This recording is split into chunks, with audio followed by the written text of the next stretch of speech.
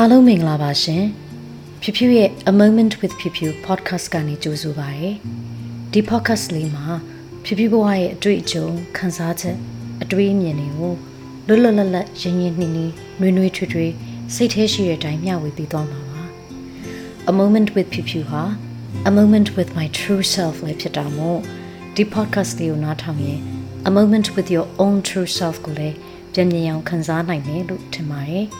Let's enjoy this moment together. Thank you.